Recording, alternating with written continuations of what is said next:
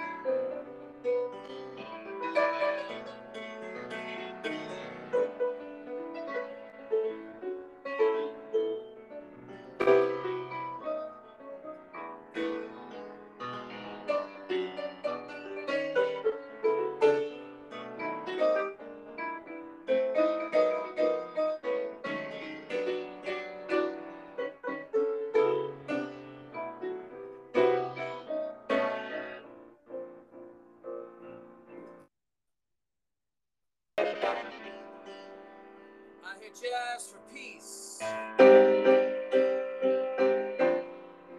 coming through the trees. In my heart it fills me like a celebration. I see the light follow, inspired by the past contributions of those that came before.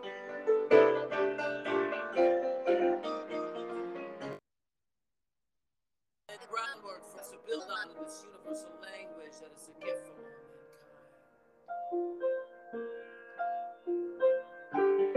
mankind. When we speak it, people are enlightened by the creativity and artistry that stand in love and humanity and intelligence that leads to reaching potential that we have in our souls. So we can raise our total conscience and see that the gift of giving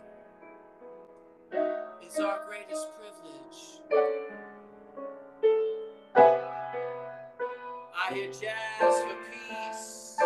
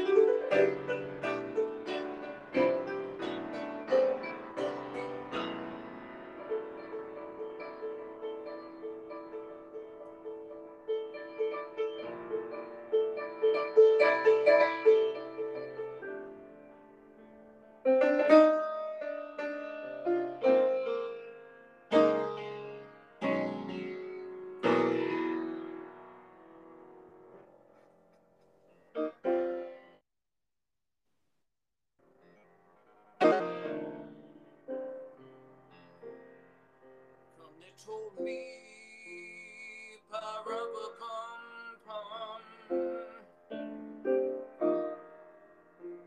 newborn king to see, pa-ra-ba-pum-pum, the finest gifts we bring, pa-ra-ba-pum-pum.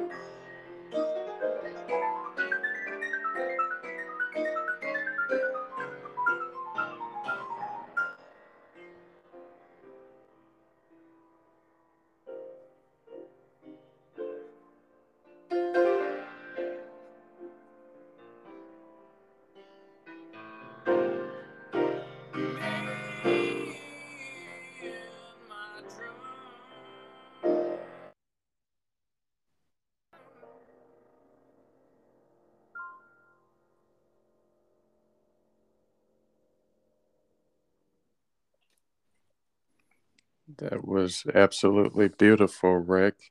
What did we just hear you play? Well, it started out with kind of I think a little bit of a Latin version. I did a CD a while back of Christmas music. It was called Jazz at Christmas Time. And it was kind of driving me crazy hearing the exact same Christmas music every season. You know, I know there's a need to play holiday music, but I wanted to put a little different spin on it. And so I did some kind of different arrangements of those songs, and on that CD, I did What Child Is This? A Latin version of that. And then I did a more bluesy R&B version of Drummer Boy. So I kind of started out with a little bit of that. I mean, I don't know, I'm probably playing them different than I played them on the CD. I'd have to go back and listen. But basically, I started out with a kind of a rendition of that reharmonized sort of What Child Is This? I hope you could hear the melody in that. And then I went into the Jazz for Peace poem, which kind of started it all. It's a poem that I wrote on the morning of 9/11. Kind of changed my life and a lot of other lives, and hopefully has had a positive impact on a lot of people that I've been able to work together with and assist since then by trying to live up to the words of that poem. So I recited that poem, kind of made up a free improvisation underneath it. And then I continued that free improvisation with kind of a piece I've been playing on all the different podcasts called Free JA. And it's kind of a statement for the importance of things like freedom of speech, our inalienable rights, the importance of journalists to be able to do their job in an unbiased way, and to hopefully stop things like the civilian casualties during wartime, bombing, things like that, these terrible things that go on. So kind of making a statement about the importance of addressing these things for the betterment of humankind. And then I kind of finished with, as you probably recognize, kind of that bluesy version of Little Drummer Boy. Yes, they all were just absolutely beautiful sounds. And you've been compared to a lot of the greats, Herbie Hancock, Wayne Shortner, and a bevy of others. And I see why, very great, very great. And what is the inspiration behind Jazz for Peace? Well, what happened with me was as jazz musicians do, the jazz musicians you mentioned, we're fortunate enough because this American art form is, again, as the poem says, it's a gift for mankind. And literally jazz is either appreciated or spoken in just about every country in the world, or sometimes both in many instances. And so I had the chance to, just not only that, but just playing with jazz. You find yourselves playing with a lot of different people from different countries, etc. A lot of diverse. You run into a lot of diverse people, and I saw a common ground, and that was that music has an incredible power to heal and to bring people together, also to transcend what we often find to be boundaries. Music transcends them in such a positive way. I mean, you can play music for someone that you don't even speak the same language with, and yet you're connecting through, the art form and through the music and through the positive vibrations that music brings. And so I noticed that, this could be a way to unite people in a positive way, to heal, our planet. And in doing so, I found that I could also help outstanding causes with what I have as at Jazz for Peace, a benefit concert series. And it started out just slowly in New York City after 9/11. Shortly after that, I ended up doing a concert at the United Nations where I brought together Israelis, Palestinian, and American jazz musicians, amongst musicians from other continents as well. And then a benefit concert series that kind of just started out as something little and then just kept going. After a while, doing them all around New York City, the mayor at that time, Michael Bloomberg, took notice and wrote this, incredible letter telling me to, you've got to keep going. You're really onto something here. And so I just started to continue to, I just felt like I wanted to make these people, I didn't want to let anybody down that was getting it, that was like looking at what I was doing and saying, hey, this is a good thing, helping these outstanding causes. And I feel myself that if we can identify the outstanding causes that are really dedicated to making a difference, that are willing to put their mission first, the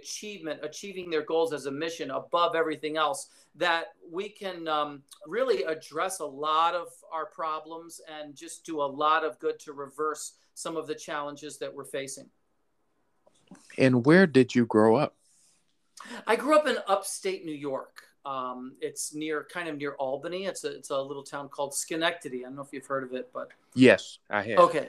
A lot of the towns up there have kind of an Indian name. Oh. And when did you begin? At what time frame in your life did you begin playing the piano? I started playing the piano mainly because I had been staying awake trying to catch Santa Claus a couple years in a row, and I just couldn't get it together. I'd fall asleep, I'd wake up the next morning, and it was Christmas, and he had come, down the chimney or whatever he does, and I was like, oh, darn it. Next year I'll try again. And this one year I was really, my eyes were almost shut, when I finally heard bustle downstairs. My parents, I really couldn't let them know because they really didn't want me, as you can imagine, trying to catch Santa Claus. They wanted me to go to sleep. But I kind of saw something come in the front door, and it was a big guy moving it. It was really a piano, and it was, of course, you got to be pretty heavy set and big, or at least strong to move it. The guy was kind of heavy set that was moving it. It was actually, his name was Andy Giotti, I believe, and he was actually had the piano company or something. So anyway, I thought he was Santa Claus, and I figured, hey, that's as close as I'm going to get. That must have been Santa Claus. This thing couldn't fit down the chimney. Whatever it is, I don't know what it is. I'll explore it tomorrow when I see what it is. And then I was like, wow, if Santa Claus brought that in here, it must be something that I need to, figure out. And so I just started trying to figure it out on my own. One thing led to another, which, my parents decided I needed music lessons and, et cetera, et cetera. And is there anyone in your family that has a musical background as well? Or are you There really is. Yeah, it goes back. Probably a big inspiration for me was my grandfather, who came here from Italy with, the legend is basically nothing but an accordion and a wine press. And he really played the accordion, and he used to always play at the dinners and all that stuff. Because of that, my father, his son, had been a French horn player before deciding that, he wanted to go into a different profession, which was law. And then my mother had played the piano, and she was actually the organist in the church. So I did have that kind of foundation. And it wasn't long before my mother, said, hey, you need to start playing she, dumped the church organ position on me. And, the next thing I knew, I was playing in the school band that played at the dances, and I was playing in a grown-up band that played at parties. They would sneak me in and out because I was underage, but, they needed me to play the piano and all kinds of stuff like that. And it just kept going. I quit my paper route, things like that. And why is it important for you to spread and promote peace through your music? Well, because I've noticed that it's kind of crazy. Almost any problem out there, and there are a lot of them, as you know, there's a lot of problems these days. Almost any of them can be alleviated, ameliorated, or sometimes even solved through music. And the art form of jazz is really great because it has so many qualities that are stimulating. There's a lot of intellectual stimulation with the art form of jazz. There's creativity, there's artistry, and all these kinds of things. And actually, in a interview shortly after 9/11, I had written this poem, Jazz for Peace, and I recited it in Savannah, Georgia, at a jazz festival right when things opened up after everything was closed down.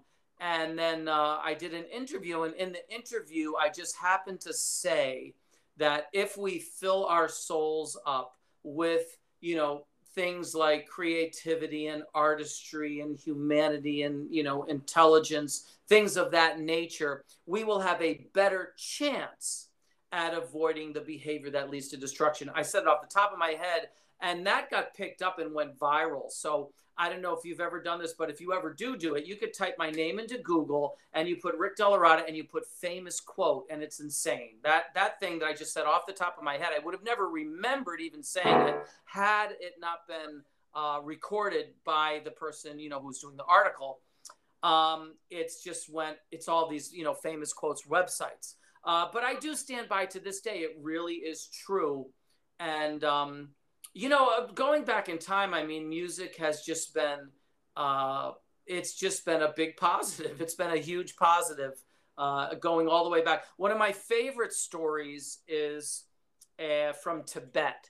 And this is a movie, a documentary, and it's called The Song of the Weeping Camel, or the something of the Weeping Camel. I think it's a Song of the Weeping Camel. And if you ever get to see this documentary, it is so inspiring, because what happens, these people are in Tibet, and the guy's just interviewing them, and they're saying things about how there's going to be problems with the climate, even though they've never been to Western countries. They've never seen what we are doing and what's going on. They were just, in their eyes, there were going to be, climate issues, and they were just saying that stuff. So it starts out with them just saying things that they're feeling, just little vibes that they're getting. Next thing you know, there's a camel that's giving birth. One of their camels is giving birth, and it's an albino.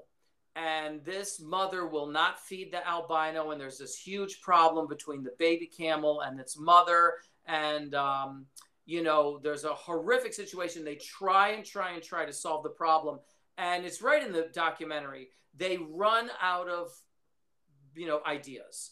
And finally they say, well, that's it. We've got to go get the musician.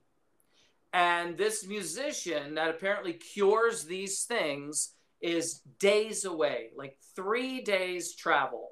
They've got to go. And this guy goes with his camera with them to go find this musician. That's like, they have to travel days and days and days to reach this guy because they don't have, cars and planes and stuff like that. They reach him and they just tell him, you've got it. He comes up there with instruments, and he puts an instrument on the mother that reverberates, and he puts another instrument, something else nearby, and then he starts playing a violin. And they bring the camel and they bring the mother and the baby close to each other, and for hours and hours he plays his instrument, which also reverbs onto the other instrument on the mother's side. On each side, I think these things reverberate, and he plays until the mother starts weeping, and then that's it. The mother accepted the child, and that's the end of it. Wow. Music has been instrumental throughout the ages, and it's really good to hear that you really, taking on this healing aspect, this just playing for peace. There's healing and peace, when we have rest and peace and tranquility. There's a healing element to it. And I'm really happy that you've taken this on. Are you on any social media platforms? Yeah, I am on all of them. Some of them we pay more attention to than others. Like LinkedIn is, wow. Between some of our team members, there's like 30,000 connections on LinkedIn. If you go from me personally to our senior event coordinator to the grant administrator to people like that. So there's a lot of connections on LinkedIn. There's also, of course, Facebook and, your Instagram and those other ones as well. Of course, there is the Jazz for Peace website, which is jazzforpeace.org. just jazzforpeace.org. And then myname.com is also there for people who might just want to learn about me or find out information, about me specifically. That's just rickdellaratta.com. And going on your website, if they would like to, contact you for, your gift performance or anything, they could do it there as well. Yeah, what I really like, because what we do, what's really been successful for us is this fundraising model that we have that's helped all these outstanding causes. And a lot of it is basically what people do is they'll learn some stuff about Jazz for Peace. It could even be this podcast. And they can simply, listen to this podcast and they could say, you know what, I heard, and they could send us an email. And the email is just our basic email address, which is info@jazzforpeace.org. So that's info@jazzforpeace.org. Very simple email address. And they could say, hey, I listened to the podcast with Maurice, and they can say whatever they want after that, whatever comes to their mind. That is a little seedling, a comment. So it's all patterned after a tree, and that starts the process. In other words, a seedling falls from a tree. Trees, thousands of seedlings will fall every fall, every season, and some of them will grow into a tree. And if it's an outstanding cause, we will take that comment that they initially sent us by email and try to go to the next step, which is to grow that into roots and grow that into, branches. And basically it's an empowerment tree. And you can find out a lot about that by another simple email address, which is basically our Know the Funder page. We always say that the best thing, the most important 3 words in philanthropy, which nobody seems to know, is know the funder. And the more you know about us, the more we can help you. So you can actually go to jazzforpeace.org / or / whatever they call it, then just the words knowthefunder.pdf. And you can check out anything. You can check out, you could click on this link, which will probably be there for, upcoming news when this comes out, or you could videos or whatever you want. And, that helps you to learn about us. So if you go to the bottom of that page, we actually have a visual of how that empowerment tree grows. And we also have testimonials from just hundreds and hundreds of organizations that we've helped in their very own words for people to read. What is your one to grow on? What valuable piece of information would you like to leave our audience with? Okay, so I had someone, there was a print article that came out. And in that print article, they asked me, what are the 5 things they want to know the 5 things that made me happy. And I kind of said, here it is, actually. I'm going to click on it real quick. Okay. So I basically said the 5 things that make me happy. And I just kind of think it was like, find things that work for you. Now, the first one I said was find a philosophy that works for you. Then I said, find a hobby that works for you. Find an activity that works for you. Find a goal that works for you. Find personal and social interactions that work for you. And I'm going to give you the first one, which is find a philosophy that works for you. It took me a long time to even think this was all that important, but a philosophy that I found works for me is, this is for me, and everyone should find their own. Mine was actually Stoicism. It comes from this guy who was a Roman emperor for 32 years, the last of the good Roman emperors. His name was Marcus Aurelius. He basically just wrote little notes to himself, never expected it to be a book, never expected it to be published, never even wanted anyone to see it. It was found after he died, and someone made a book out of it. I believe it's called Meditations. And then there are these other people that had similar philosophies to his, and they kind of grouped them together. They call it Stoicism. And what's kind of cool about it for me is it just puts things into perspective. It says a lot of interesting things that, that just a lot of little lessons that make it, inspiring, very inspiring philosophy. So that's what I would suggest. Find a philosophy that works for you. One interesting one that, is one wouldn't think about it. It says really that it's not really important to seek credit for what you do. It's really to do it is more important than to get credit for it, so to speak. So that's kind of an interesting one, which makes me feel like, the achievement is the inner wealth. And if I get credit for it, then that's fine.